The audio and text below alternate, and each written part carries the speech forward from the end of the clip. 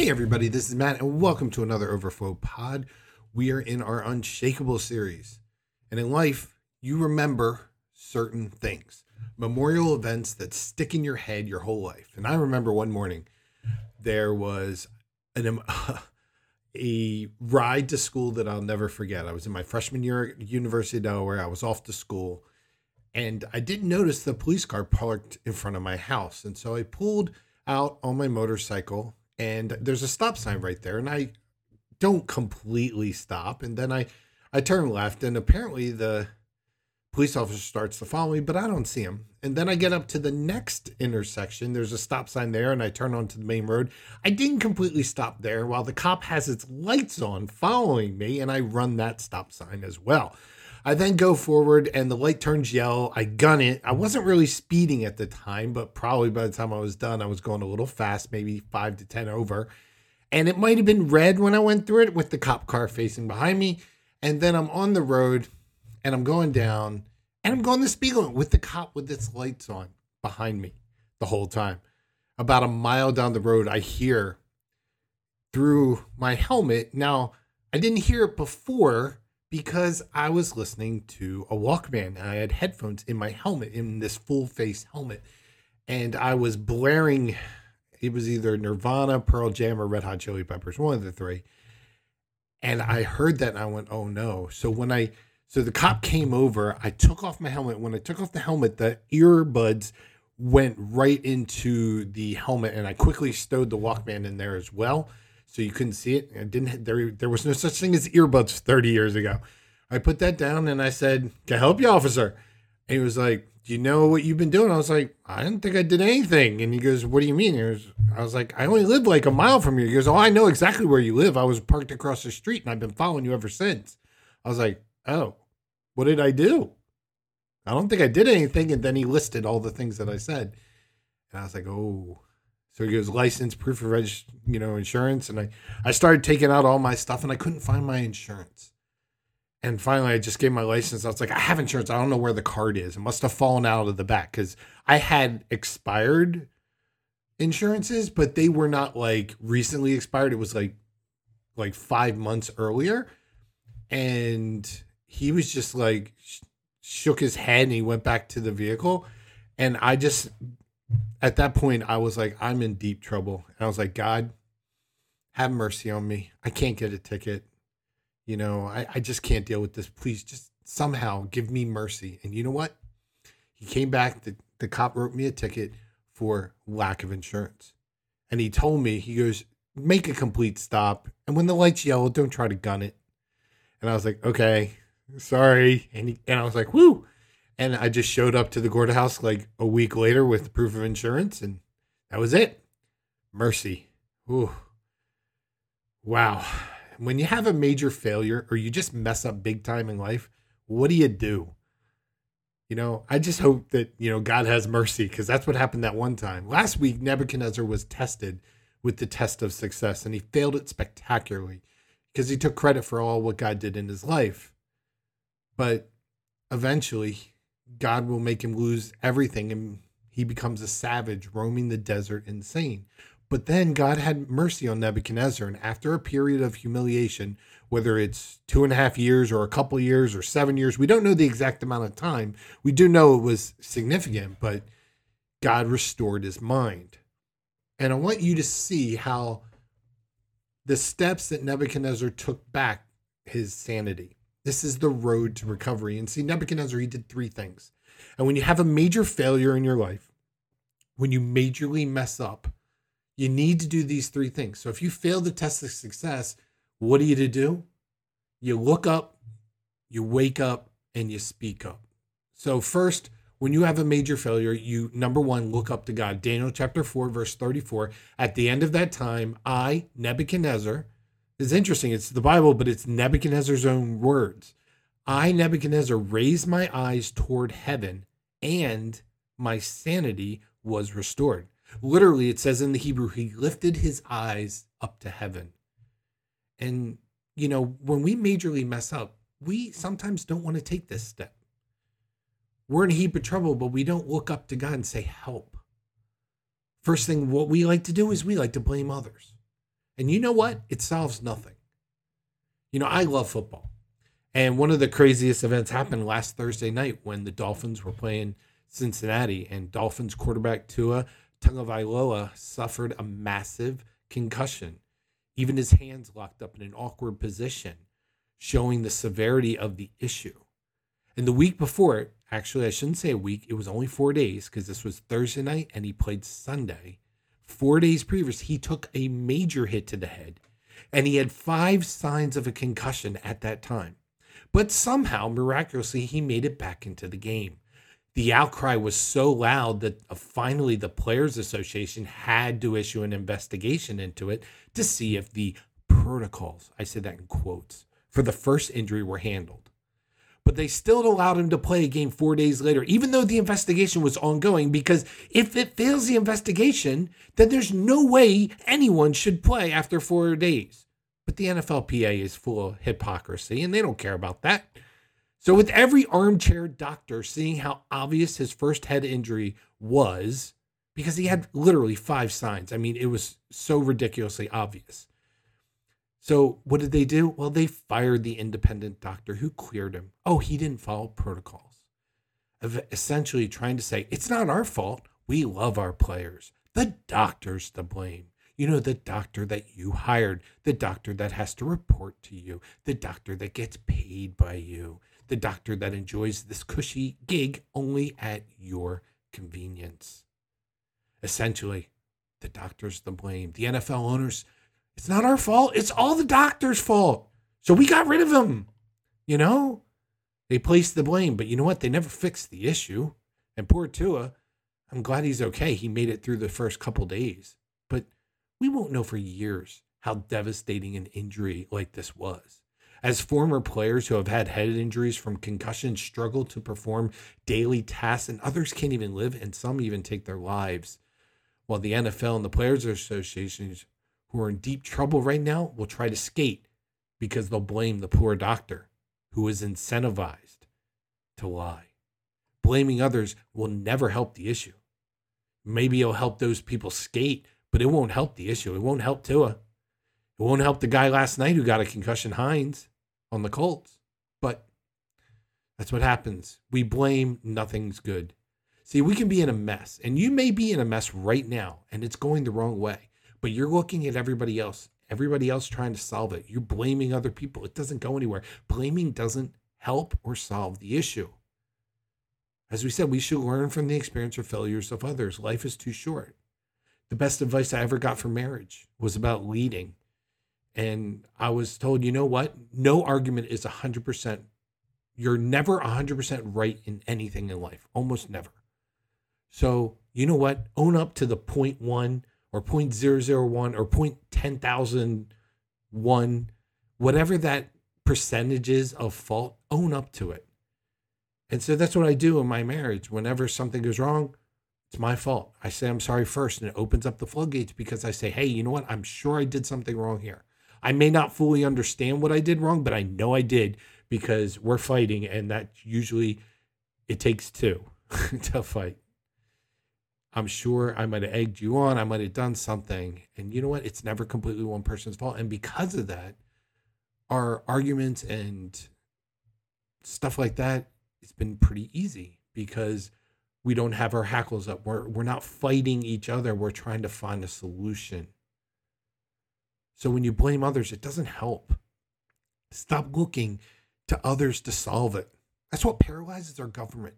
Well, it's their fault. No, it's their fault. You know what? It doesn't matter whose fault it is. You're the government. You fix it. But you know what they do? All they do is place blame. They don't fix it. They don't. I honestly think that they don't care.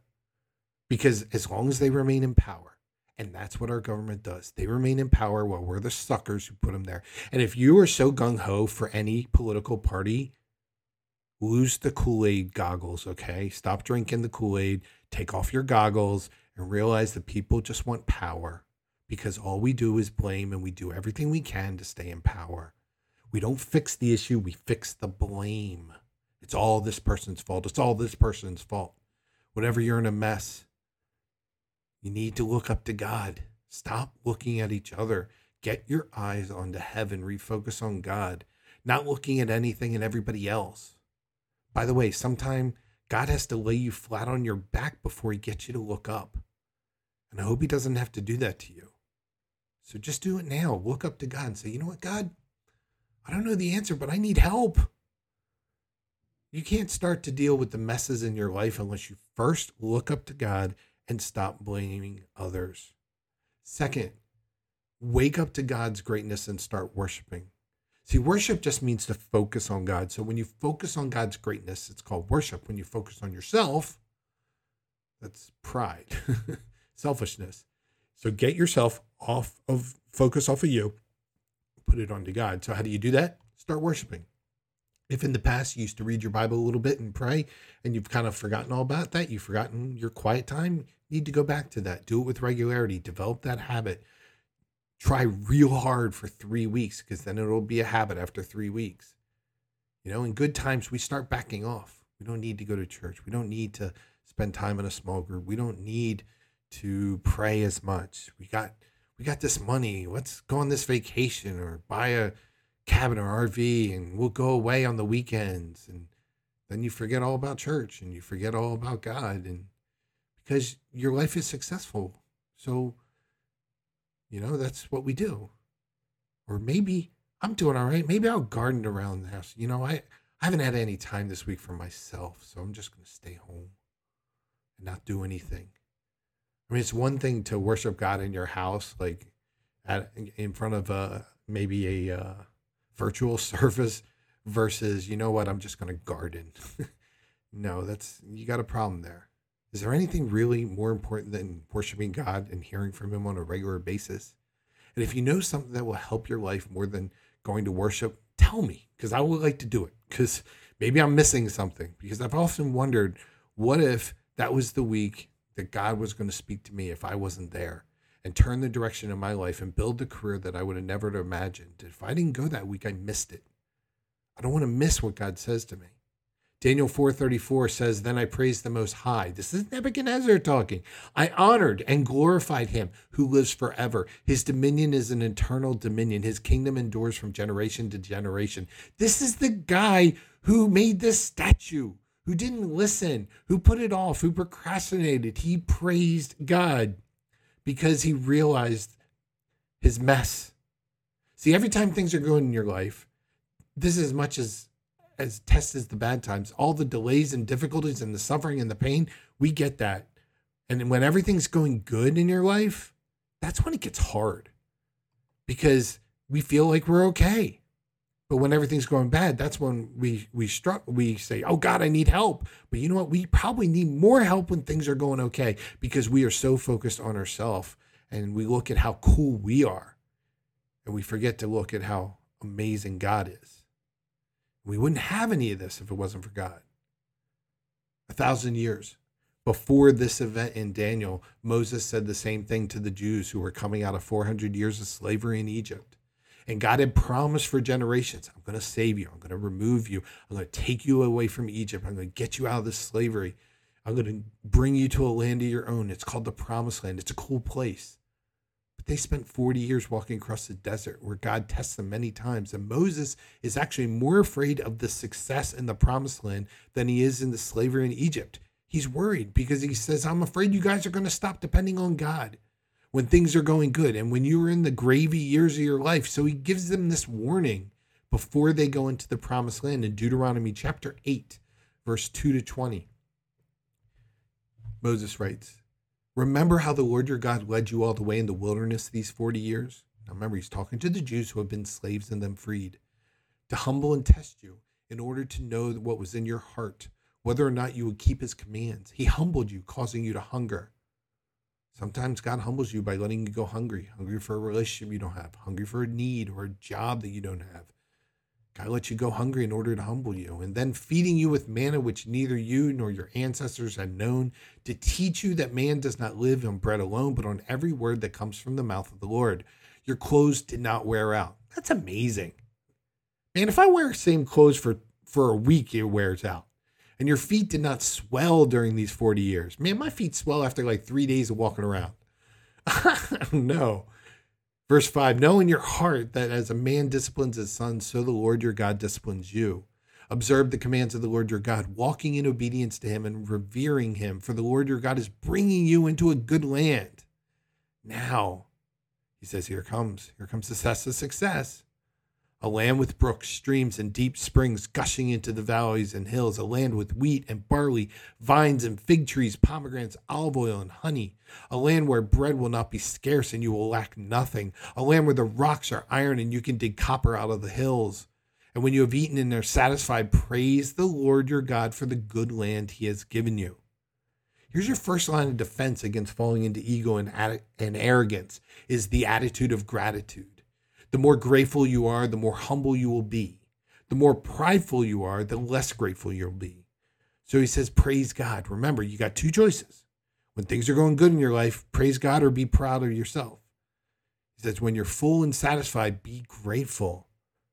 But then in the next verse, he says, be careful that you do not forget the Lord your God, failing to observe his commands, his laws, and his decrees that I'm giving you this day. Oh, it's so easy to forget God when things are going good. Otherwise, when you eat and are satisfied, when you build fine houses and settle down, and when your herds and flocks grow large and your silver and gold increase and all you have is multiplied, then your heart will become proud and you will forget the Lord your God who brought you out of Egypt, out of the land of slavery. He led you through the vast and dreadful wilderness, that thirsty and waterless land with its venomous snakes and scorpions. He brought you water out of hard rock. He gave you manna to eat in the wilderness, something your ancestors had never known, to humble and test you so that in the end it might go well with you. You may say to yourself, my power and strength of my hands have produced this wealth for me. But remember the Lord your God, for it is he who gives you the ability to produce wealth, and so confirms his covenant which he swore to your ancestors as it is today. Oh, we use that excuse, don't we? I did it in my strength. But verse 18 says God gives us the ability. Verse 19, if you ever forget the Lord your God and follow other gods and worship and bow down to them, I testify against you today that you will surely be destroyed. Like the nations the Lord destroyed before you, so you will be destroyed for not obeying the Lord your God. I don't know of any other passage in the Bible that's needed by America than that one. Our nation has forgotten God. Our country as we know it began with, the USA, I would say, began with pilgrims who came to this place where they could freely worship God. Success is dangerous. We forget our history. We forget what God did when we have nothing but success. Let me put this into perspective for you. Your greatest test in life may not be when you lose your job, but when you get a new one. And all of a sudden, you're so involved in God that you forget all about. You're so involved, you forget everything about God. Your greatest spiritual test in life may not be when you go into debt, but when you get that raise and when you get out of debt. And you go out and buy some stuff that you don't really need that keeps you from thinking about God because you're so busy. So you get a raise. Let me just tell you, here's what you do.